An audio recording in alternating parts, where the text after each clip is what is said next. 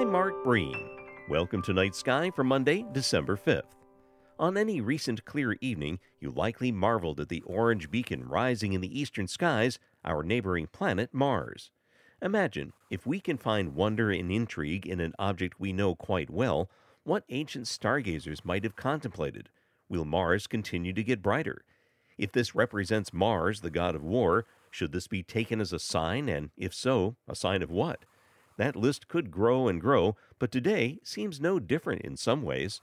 Mars continues to spur questions from our science leaders today. What secrets lie in Mars's past? Was Mars similar to the Earth in its early years? Did that include early and evolving types of life forms? How difficult would it be to send human explorers to Mars? And that list could grow and grow. As we explore those questions this week, I also want to highlight a fascinating event this Wednesday, when the moon passes right in front of Mars late in the evening. I'll have more details tomorrow and a look into the current state of Martian science this week on Night Sky. Night Sky is a production of Vermont Public and the Fairbanks Museum and Planetarium.